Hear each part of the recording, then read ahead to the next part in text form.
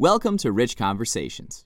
Today on the show, Colin O'Brien returns. He was on episode 7 of Rich Conversations, and that was back in fall 2019. So here we are 2 years later, and it's an awesome conversation. I'm so excited to share this with you, and I'm so proud to call Colin my friend, just an awesome human being. And in this episode, we talk about touring with Neal Francis. He's going to be actually at the Pritzker Pavilion tomorrow. This is Thursday, September 9th.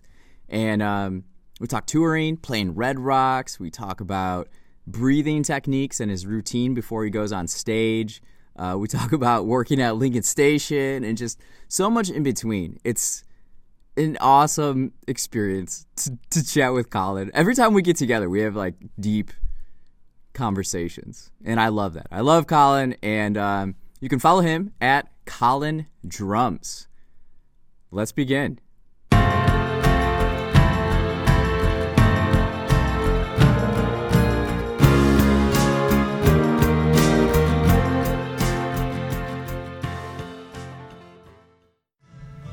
Welcome to Rich Conversations. Today, I'm so excited for today's episode because we have a very special guest, a wonderful human being, Colin O'Brien. Welcome back to the show. Wow, Rich, thanks for having me. It's great to be back. Wow. It's nice to see the progression of the podcast and this show. You know? Yeah, what do you think? What do you think of our production we have now? Man, production has just really gone up tenfold. Not that it was lacking before, but now there's video, there's a bunch of cameras, you got lights. Yeah. I think last time we just went to Bourgeois Pig down the road and just had a nice chat. Yeah, this was summer 2019, so it's been 2 years. Wow. It's 2 years, and we went to Bourgeois Pig, and then there was like jazz music playing really loud in the background, and I used like not the right type of mics, but it worked out okay. So I did a bunch of practice episodes with just friends and just, hey, you mind if we just like practice recording? And I was so happy with our podcast because Colin is such a great person and a guest and so fun. I was like, I think I reached back out to you. I'm like, hey, what do you think about putting that practice one as a real one? I loved it. It was a great conversation, and we've been friends for so long. We used to work here at Lincoln Station together, and I just felt like so comfortable chatting with you, and like that one. Yeah, I feel like the conversation just really unfolded like naturally and kind of got deep. You know, it was cool. Yeah, you went deep. Yeah, Colin went deep. I went deep on that one. Yeah.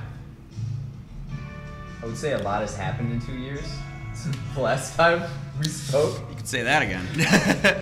I think a lot has happened since the last 2 years since we met up. Where to begin? It's like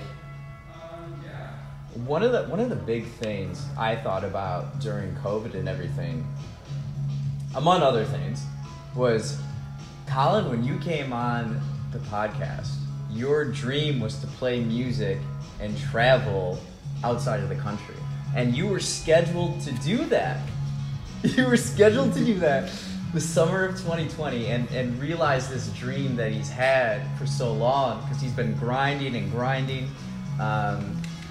then that happened. And I was just like so bummed for you because I knew how much that meant to you and how you were looking forward to it.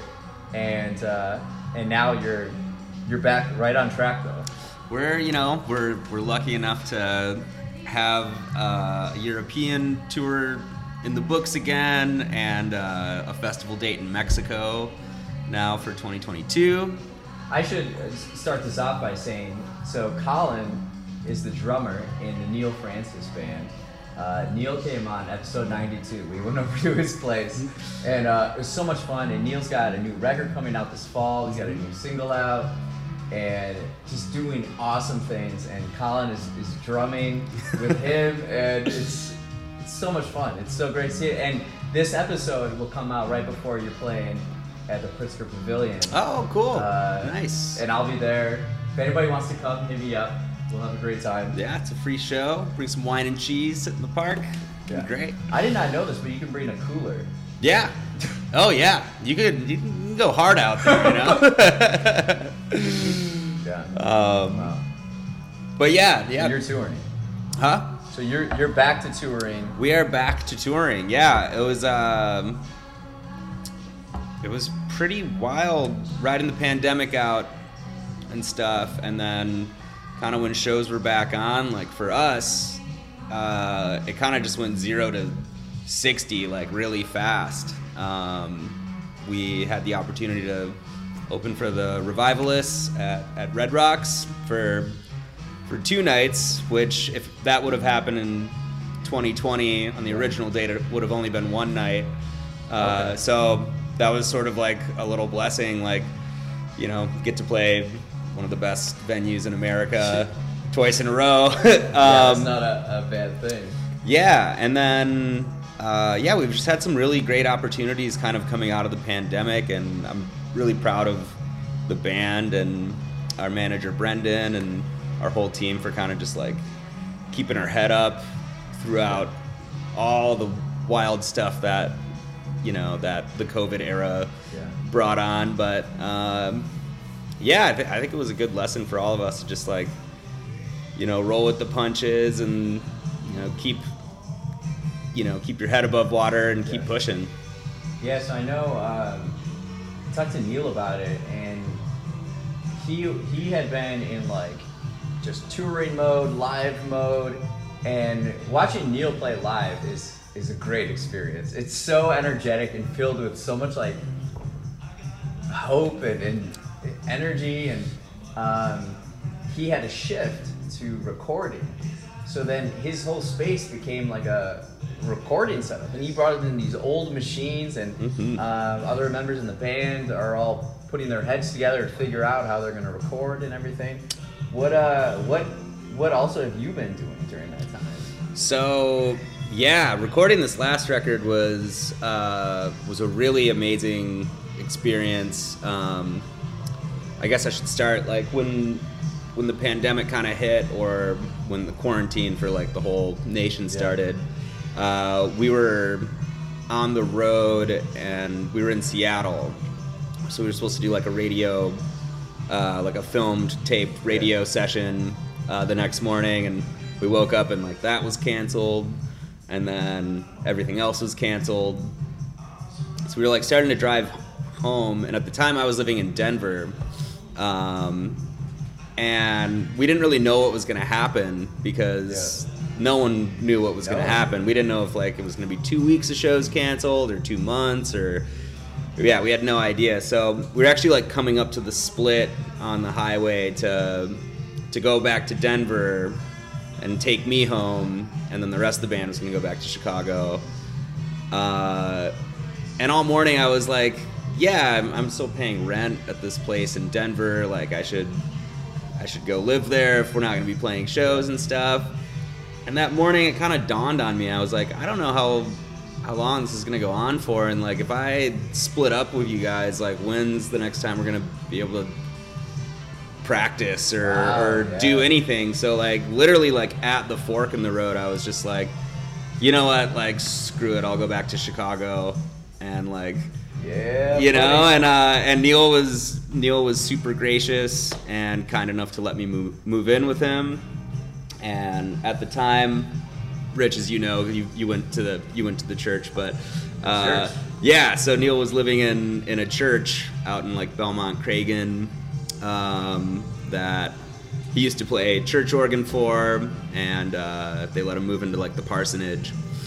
So both Neil and Lil, who owned the church, were nice enough to let me like move in to like one of the extra rooms there, and like ride the pandemic out there, which was pretty incredible. But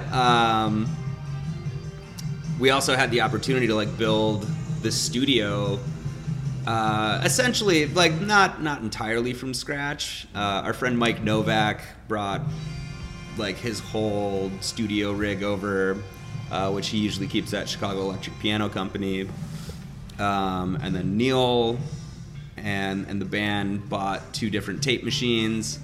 So just over time, we like amassed all this gear, all this like old analog music gear, like just like shit from like sorry, I don't mean to swear, stuff from like the 60s and 70s and everything. And yeah, we built this analog studio and just like had all this time to like write and record and mix and like and How would you describe Neil's music to listeners? Man, it like lyrically, his music comes from like a very genuine place that's like deep inside. Like he doesn't have many like throwaway lyrics at all. Like a lot of his stuff really like resonates with either things that he's been through or topics that he can really speak truthfully from. And then musically, like on this record, it really spans a lot of different genres. Like it's going in between like New Orleans funk from the 70s to like more like I don't know, like Hall & Oates almost inspired stuff to like Pink Floyd inspired stuff, but definitely based in like a rock and funk sort of like stew. He had mentioned that he was going in. The music wasn't exactly going to be the same as the last album, so I was really excited to kind of hear the direction he's going in. But what really tipped me off, not ticked, was the artwork for the single, the artwork on the website. I love this artwork. Who made this artwork? His name's and I'm gonna butcher his last name. I'm so sorry. It's Raul Uriz. Okay. And Neil and the band. We have a good relationship with the guys at Dark Matter Coffee. Okay. And Raul does all the art for all the like Dark Matter cans and stuff. Does he really? Yeah. Interesting. And that was like a long process of getting in touch with him and like getting the artwork created. We were working through. It's awesome. This artwork is so awesome. It's super cool. Yeah, it's like Neil's face, and there's like elements of the church that we were living in and recorded the record in, like interspersed. It's like a stained glass like drawing. It's cool. It's like pop art meets Frank Lloyd Wright meets Neil Francis. It's just so cool. Which I think is like perfect for Neil, because like Neil originally went to college to be an architect. Yeah. He's super into architecture. We even have the blueprints of the church we were living in. We'd spend hours like looking studying the blueprints. Yeah, super cool. But yeah, Raul really knocked it out of the park there. Yeah, I love it. You mentioned Red Rocks. Yes. I know you have a story about Red Rocks. I sure do. Let's hear it. All right. So on the second night that we played Red Rocks, my amazing mother and brother came out. My dad unfortunately couldn't make it. He had work obligations. But yeah, my mom and brother came out, and as I was playing, I didn't see them at all before the show, and I wasn't sure I'd be able to like see them from the stage or anything. But I get out on stage and I look up, and like they're like the first people I see, and they're like right next to the soundboard. And so how far away is this? So Red Rocks is like, it's pretty steep, I guess. So like It wasn't as far as I thought it'd be. Like Was that the first time you were at Red Rocks? I had seen one show there in like 2017, and then I had gone there like another time in Colorado, but when there wasn't a concert. You can go and like hike up the stairs and just like kind of like experience like the space.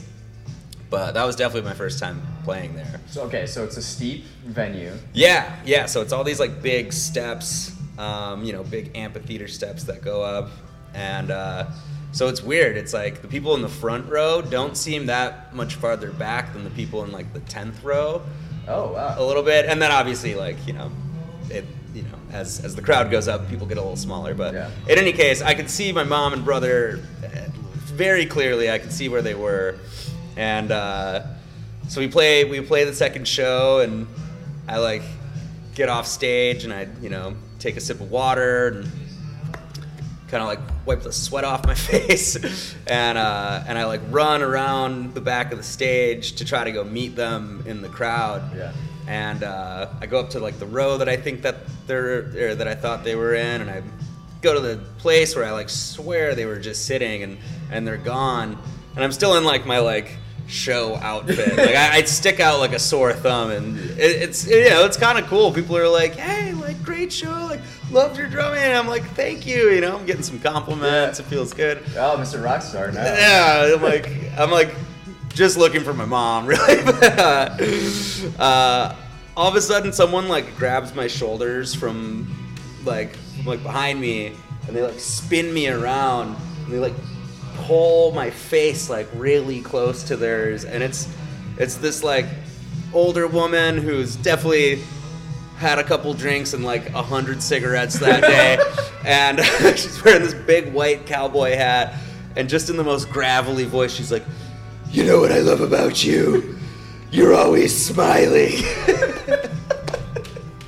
And I was like, "Thanks. Where's my mom?" It was a pretty great moment, but aside from that, it was a really, really great experience, to play there and have some family and friends out to support, and for all of us in the band too, like I think both nights, but more prominently, I guess the first night we played, it was like Neil played this like Bach piece at the top of the show. He just like opened the show with this like Bach piece, and I don't remember which one it was exactly, but it's beautiful. And then at the end of it, he goes into like the first song, and the moment like the whole band like smashed in all together, like we like hit the first hit, and all of our eyes just like, we all just like looked at each other. We were like, what is going on right now? Like, where are we? Like, how did we get here? Wow. It was just this like really cool moment. Where was that at? That was at Red Rocks. Red Rocks. Yeah, that was like the first night. So it's almost like, it's like the opening of a movie in a way, where I haven't seen a lot of movies, as you guys probably know, but I imagine that's like the opening shot, and then it goes back and it follows each of your individual stories. Whoa. And just the grind of just playing and getting better and better and better, and all the things you have to do to get there, and just, it's got to be a special moment. It was, definitely. Yeah, it was weird. Like that whole day, sort of like leading up to that first Red Rocks show, it was like, it was like pretty emotional. I think we were all kind of thinking about all of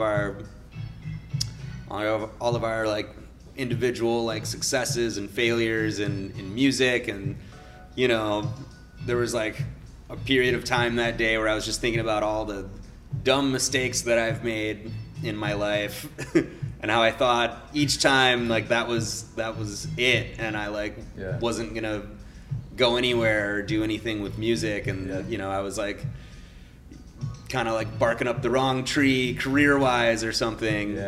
And and then kind of hitting in that first note, it was like, wow, it was all like at least worth something, like to get to this point, Yeah, and you'll never forget that moment in your life. No, definitely. Wow. So would you say Red Rocks is like the biggest, most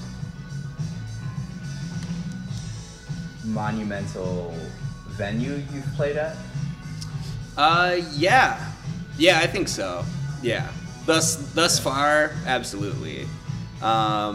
We did just play the Mission Ballroom in Denver as well, which is a new indoor venue. We opened for the Black Pumas there, and like those shows were really wild too. And I'm not sure, you know, crowd-wise, which crowd was bigger. That doesn't really like concern me as much as like how the show felt and like sort of like the feeling and energy, like, you know, in the room and everything. But yeah, those shows at Mission Ballroom felt really good too. So then what's next on the hit list of venues? Oh man, that you're like gunning for? I don't know. Like whatever comes our way, you know. Like it's pretty weird, kind of like thinking about those like big shows sort of after the fact. Yeah. You know, I kind of thought like you'd play Red Rocks and be like, oh, I can die happy. I played Red Rocks, and like now it's like, wow, cool. Like we did that. Like, all right. Like what else are we gonna do? Yeah. Let's see what's around the corner. You know, like you know. And yeah, also like since we've played Red Rocks, we've played shows in tiny little bars and in like little small towns all over the country, and like some of those shows have felt amazing, you know, with like not even a packed crowd, like maybe a small crowd, but when everyone's really into it, it's like the energy in like some of those shows like are incredible too. So it's I don't know, I feel like we're in a place where we're not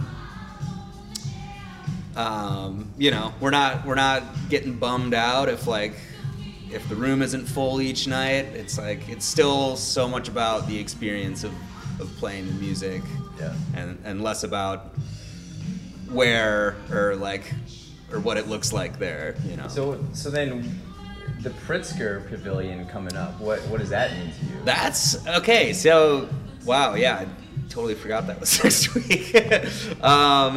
The Pritzker Pavilion it's a bucket list venue that that wasn't even ever a thought to be on my bucket list, because it was never in my realm of thinking that I, you know, would be in a project that was playing there. Mm-hmm. So it's gonna be really special for me and the band and all of us. Like I don't know, when I first moved to Chicago, that was one of the first places I saw music. I went and saw like I think some orchestra play, and then like the next night I went back. I was at Columbia College, so I was living downtown, and I went back and saw like Andrew Bird play there, and like it just like blew my mind, like being in that setting in the middle of downtown Chicago, and it's just like you're sitting on the grass and it's so beautiful and like peaceful. Like I had never in my wildest dreams did I ever think I'd be on that stage. So that's gonna be a big one for us. Okay, so I'm gonna pull up the tour. Yeah.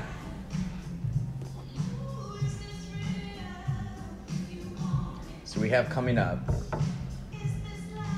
So he's got dates booked all the way to August 2022. We're gonna be busy. All right. All right. So we have Milwaukee Summerfest. That's a good one. I like that one. Oh yeah. Okay, you're in New York City, Philly, Brooklyn, Nashville, Baltimore, Charlotte, Evansville, Memphis, Madison, Grand Rapids, Raleigh, Greensboro, Atlanta, 2 different spots, Charleston, Wilmington, Asheville, San Francisco, Detroit, Cincinnati, St. Louis, Louisville, Indianapolis, Austin, Los Angeles, Portland, Seattle. Man, you're gonna be a busy guy. Minneapolis. We are getting in that van. What's okay? Now we're getting into international. What does QR stand for? QR. Is that like Cutter? Where is that? Can I? Wilco's Sky Blue Sky. Oh, okay. So Wilco's Sky Blue Sky Festival is in, I think it's called like Quinta Roo. It's in Mexico. Okay, Mexico.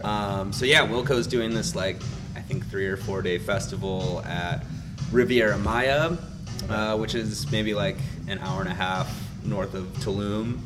Okay. And we're so excited to play that. I think we're the only other like Chicago act on that bill, and definitely like first international show, and in Mexico with Wilco, who's just one of my favorite, like one of the most incredible bands ever. Like, so then 6 days from then, you play in London.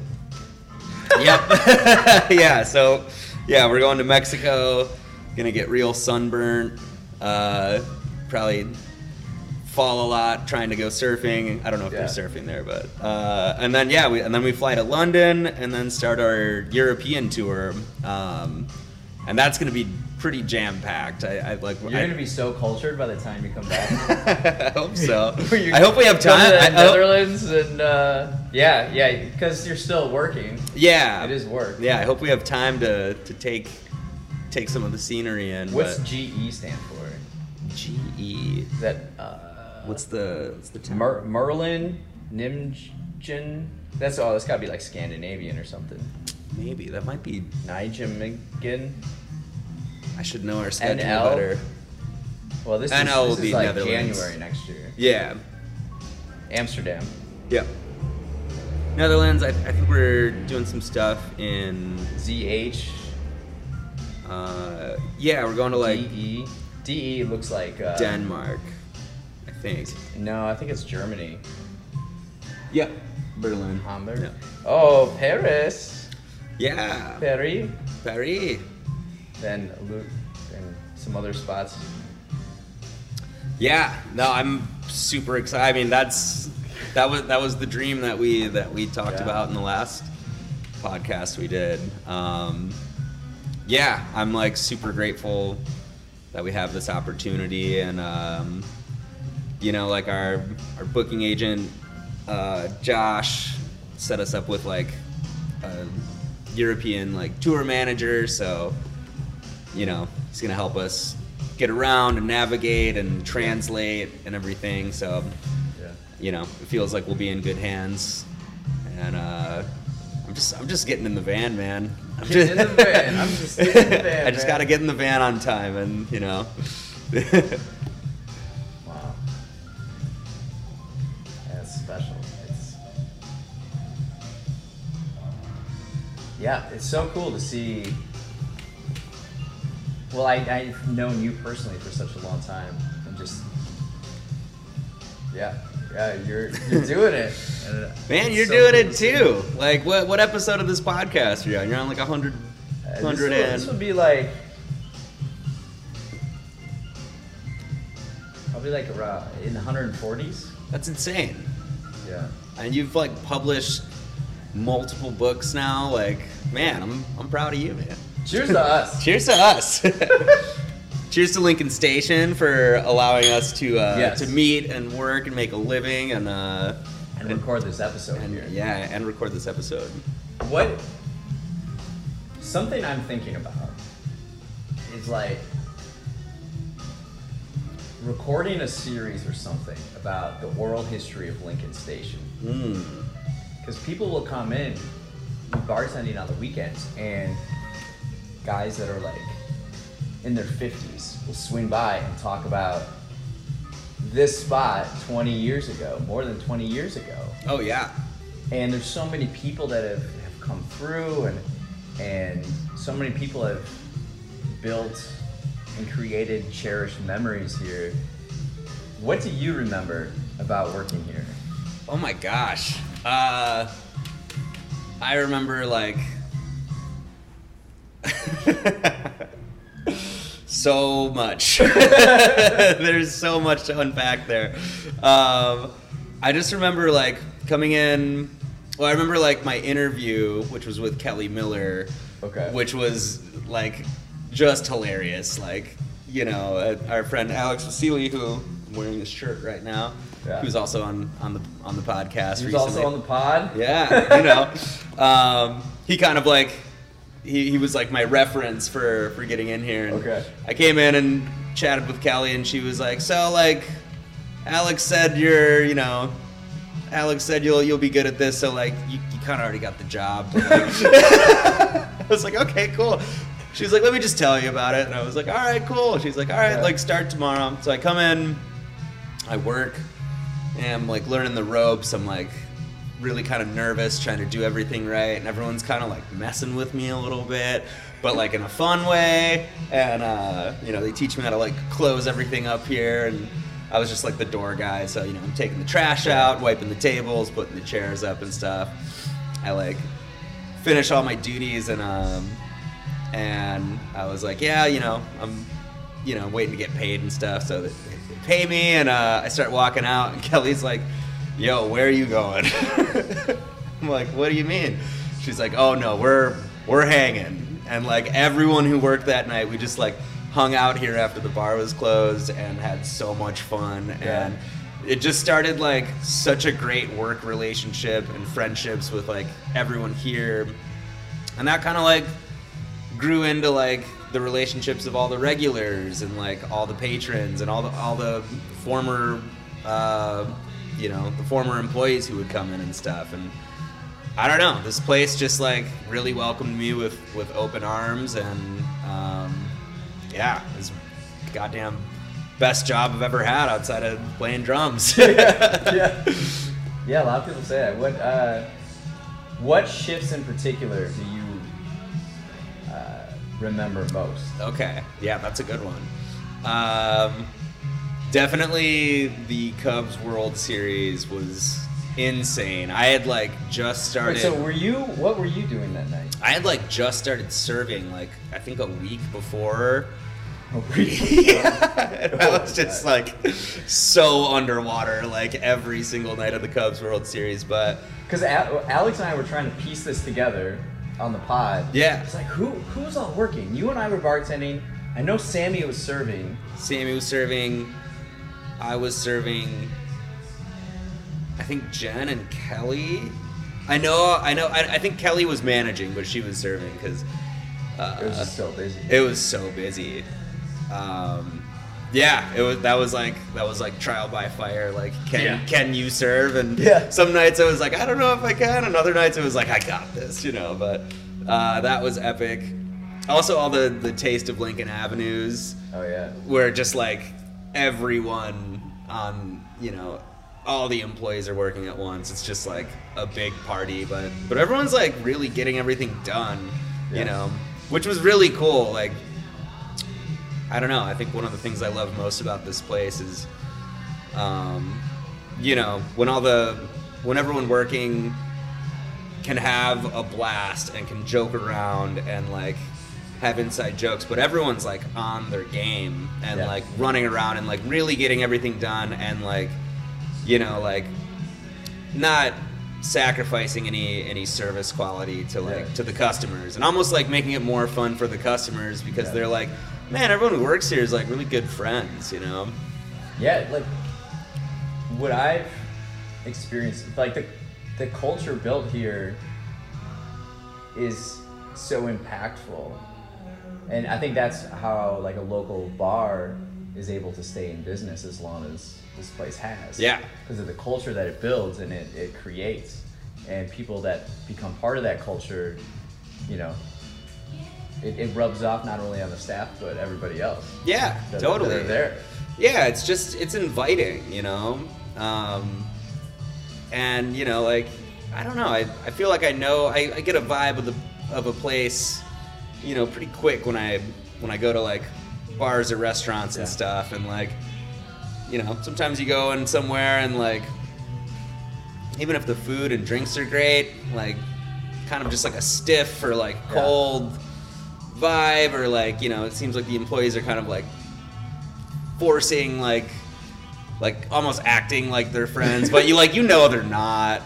And then like I don't know, like I feel like you can walk in Lincoln Station on any given night of the week and like sit down at the bar and not know anyone, and like more often than not spark up a conversation with either someone working or someone you're sitting next to, and like like it just makes you want to come back because you're like wow, like I felt like I did have a place there, like the word cheers gets brought up Yeah, definitely. This is definitely this is definitely my Cheers bar in Chicago, and I hope it's everyone else's too.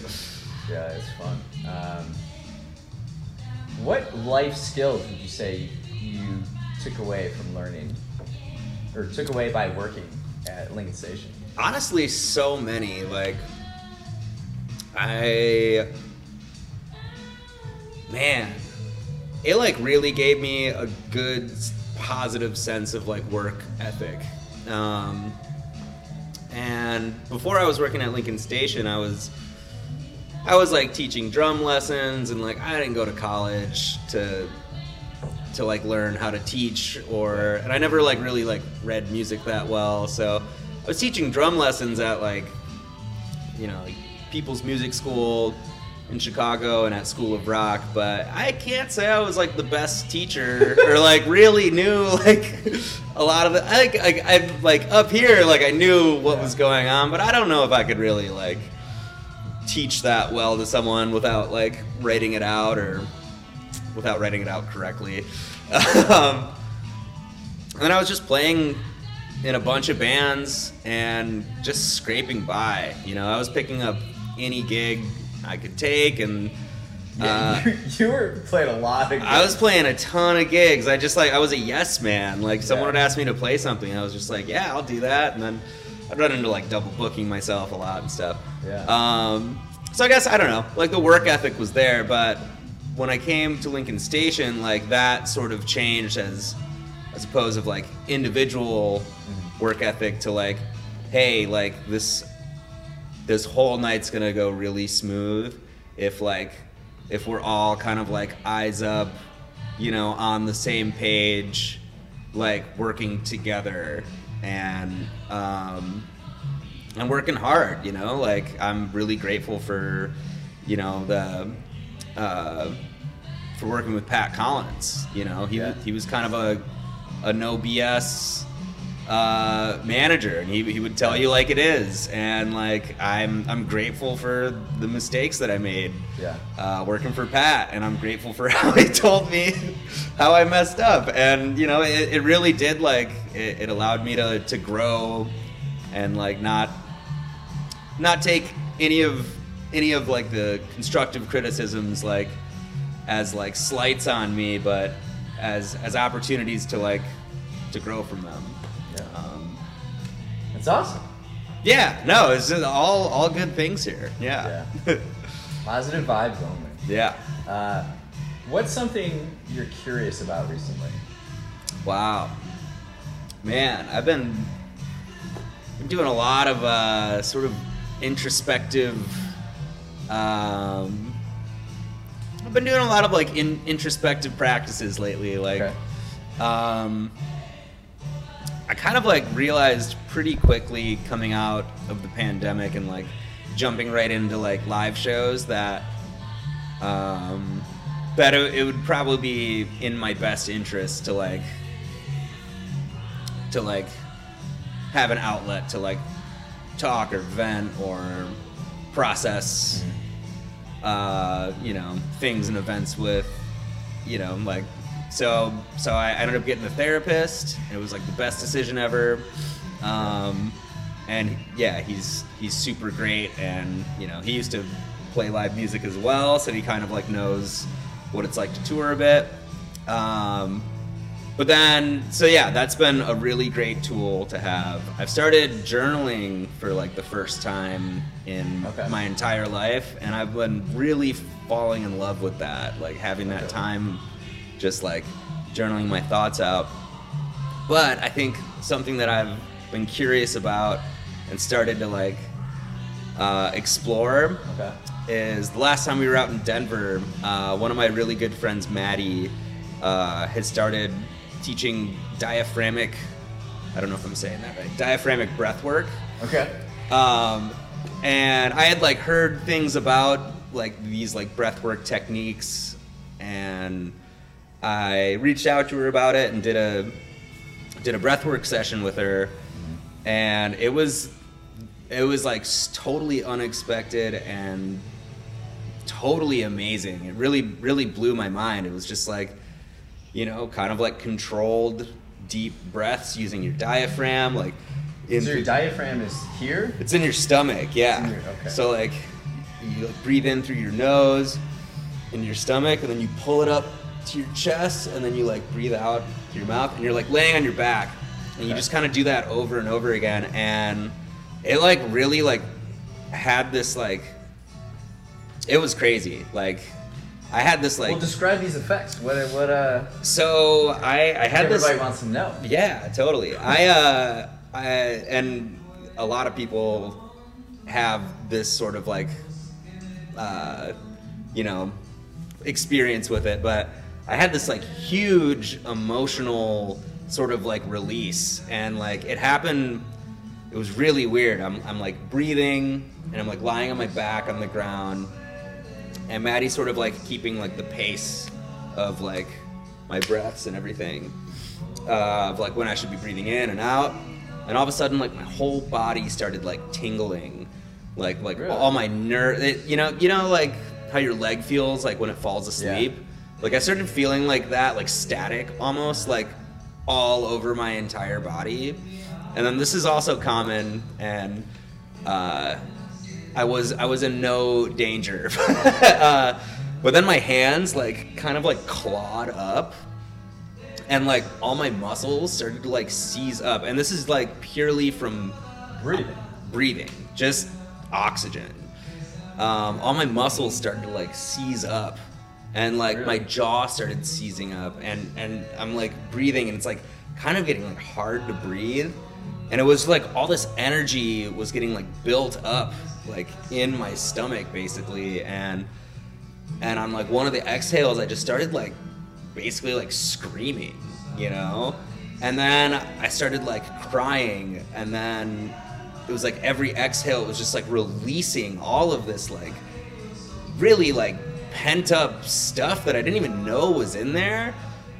And like I kind of like rode, you know, you can kind of like breathe like do the breaths like faster or more intensely, and kind of like get up to that place, then slow it down if it kind of gets intense. So I kind of like rode that wave like 4 times or whatever.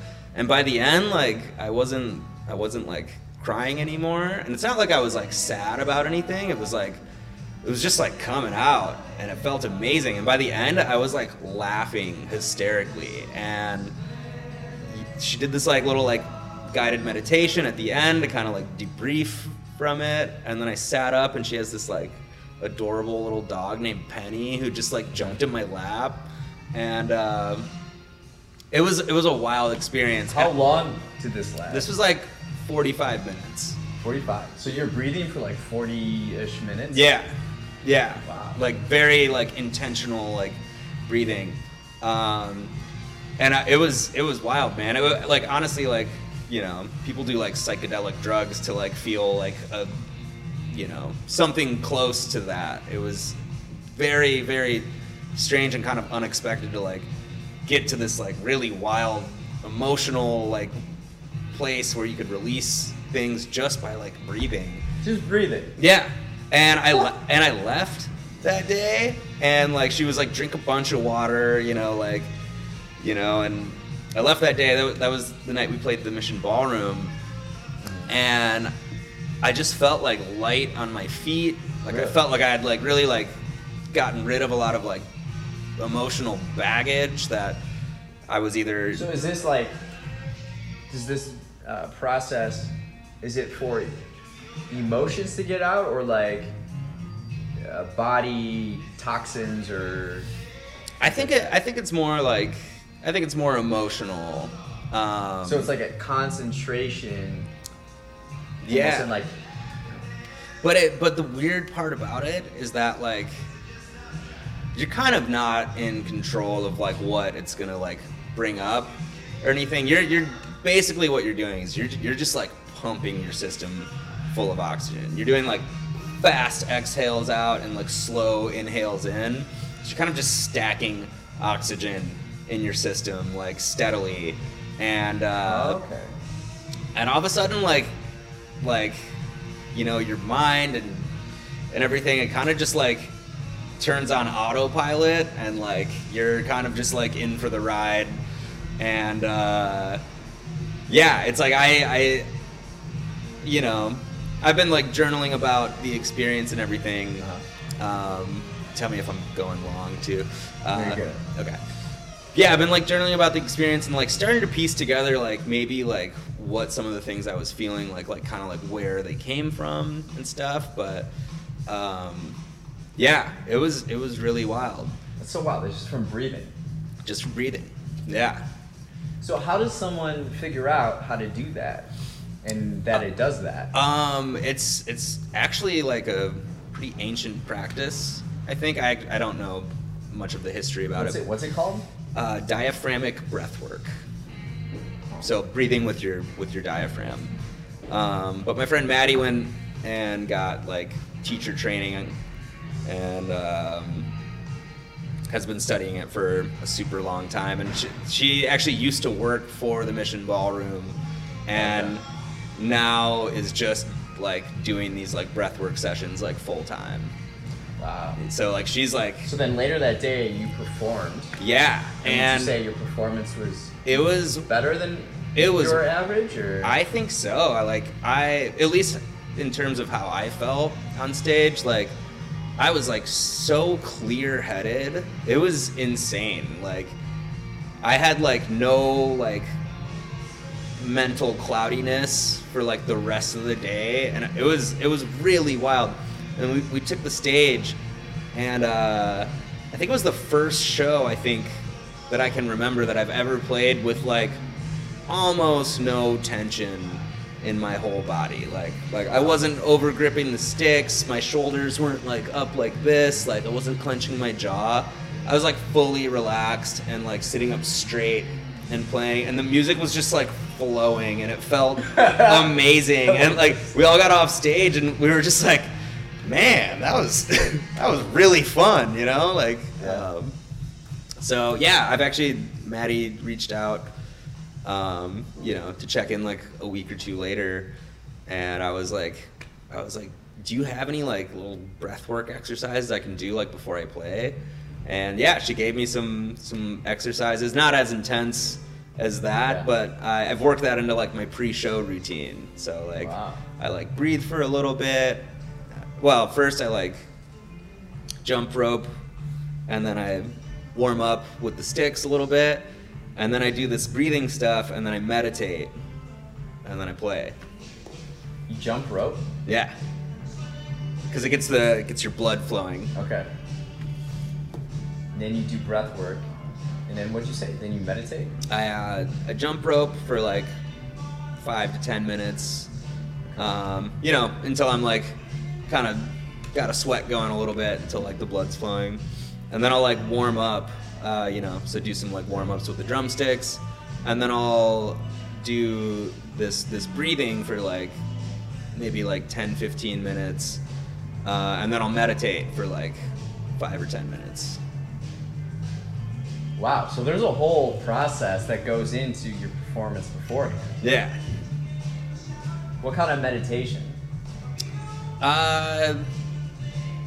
You know, it's like I don't know if it's any specific kind of meditation, but well, is it the ones you shared with me like a few years ago? Oh, like the Sam Harris stuff? That stuff is great. And sometimes I will use like one of those Sam Harris like 10-minute guided meditations, but other times I'll just throw a timer on and I'll just like sit and like only focus on like, you know, slow inhale and slow exhale, and just like try to like clear my head. So that whole routine, like each step has a purpose. So like jumping rope gets your circulation going, and your blood, your circulation will, it'll carry like your like brain synapses to, you know, to like your hands and feet and stuff. So I want to get the blood flowing, so that there's quick reaction between what I'm thinking and what my hands are doing. Oh wow! Yeah, and Science. And then I'll warm up. So then like I'm getting, you know, used to like how the stick feels in my hand and like the rebound and everything. And my, you know, circulation's up, so like I'm feeling all that.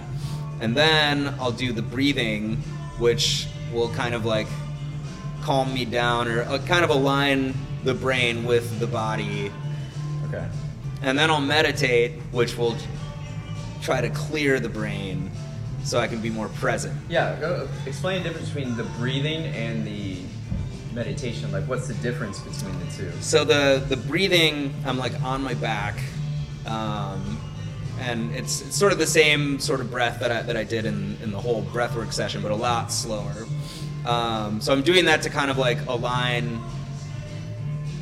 like my thoughts, or like what I'm kind of like the brain with the body. Yeah. So that's like pulling everything. Like all of these things are meant to just like pull everything together and like put you in the present. So the breathing's helping like my thoughts align with what my body can do physically, if that makes sense.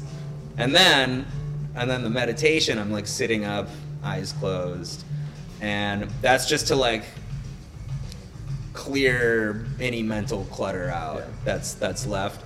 So ideally, when I hit the stage, I'm like fully present and aware of what's going on and can react to any cues from Neil, or something cool that Kellen does in his guitar solo, or that sick bass riff that Mike did, and we can just like roll with that. And it's not like I'm not thinking about what happened in the last song. I'm not thinking about that transition like coming up.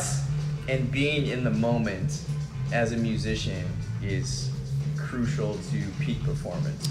I think so. At least for me, I find I play the best and kind of get the most out of the experience of playing the show if I'm just like right in every moment and not like thinking about how I messed up that song or how I might mess this up. It's like, no, it'll just be there, That's awesome. Yeah. That's awesome. well, why don't we end on that note? All right, it's such cool. a great thing to talk about, and even practice. And I know you said it doesn't make sense, or if it works, it works. And a lot of times, the stuff you're saying is similar to stuff I've done, and it's hard to explain. Right. Until you experience it. And so it's hard to describe to people without them having experienced it. Yeah, totally. And I think it looks different for everyone else too, and I'm always tweaking and like workshopping this little pre-show ritual and like finding something that works better, something that doesn't work, if something doesn't work that well, just work around it and figure something else. But yeah, we've talked a lot about all that stuff. Well, this has been so great having you on. It's always a pleasure seeing you, talking with you. It always brightens my day. Likewise, man. So awesome. Likewise, man. Thank you so much. Yeah, absolutely. Yeah, man. Best of luck with everything, and let's, I'll pop in next time to work, and we'll keep on rocking. Yeah, definitely, man. Yeah, much love, Rich. Thank you. Thanks for listening to Rich Conversations. Again, you can follow Colin at Colin Drums. For the rest of the day, fill your ears with great music.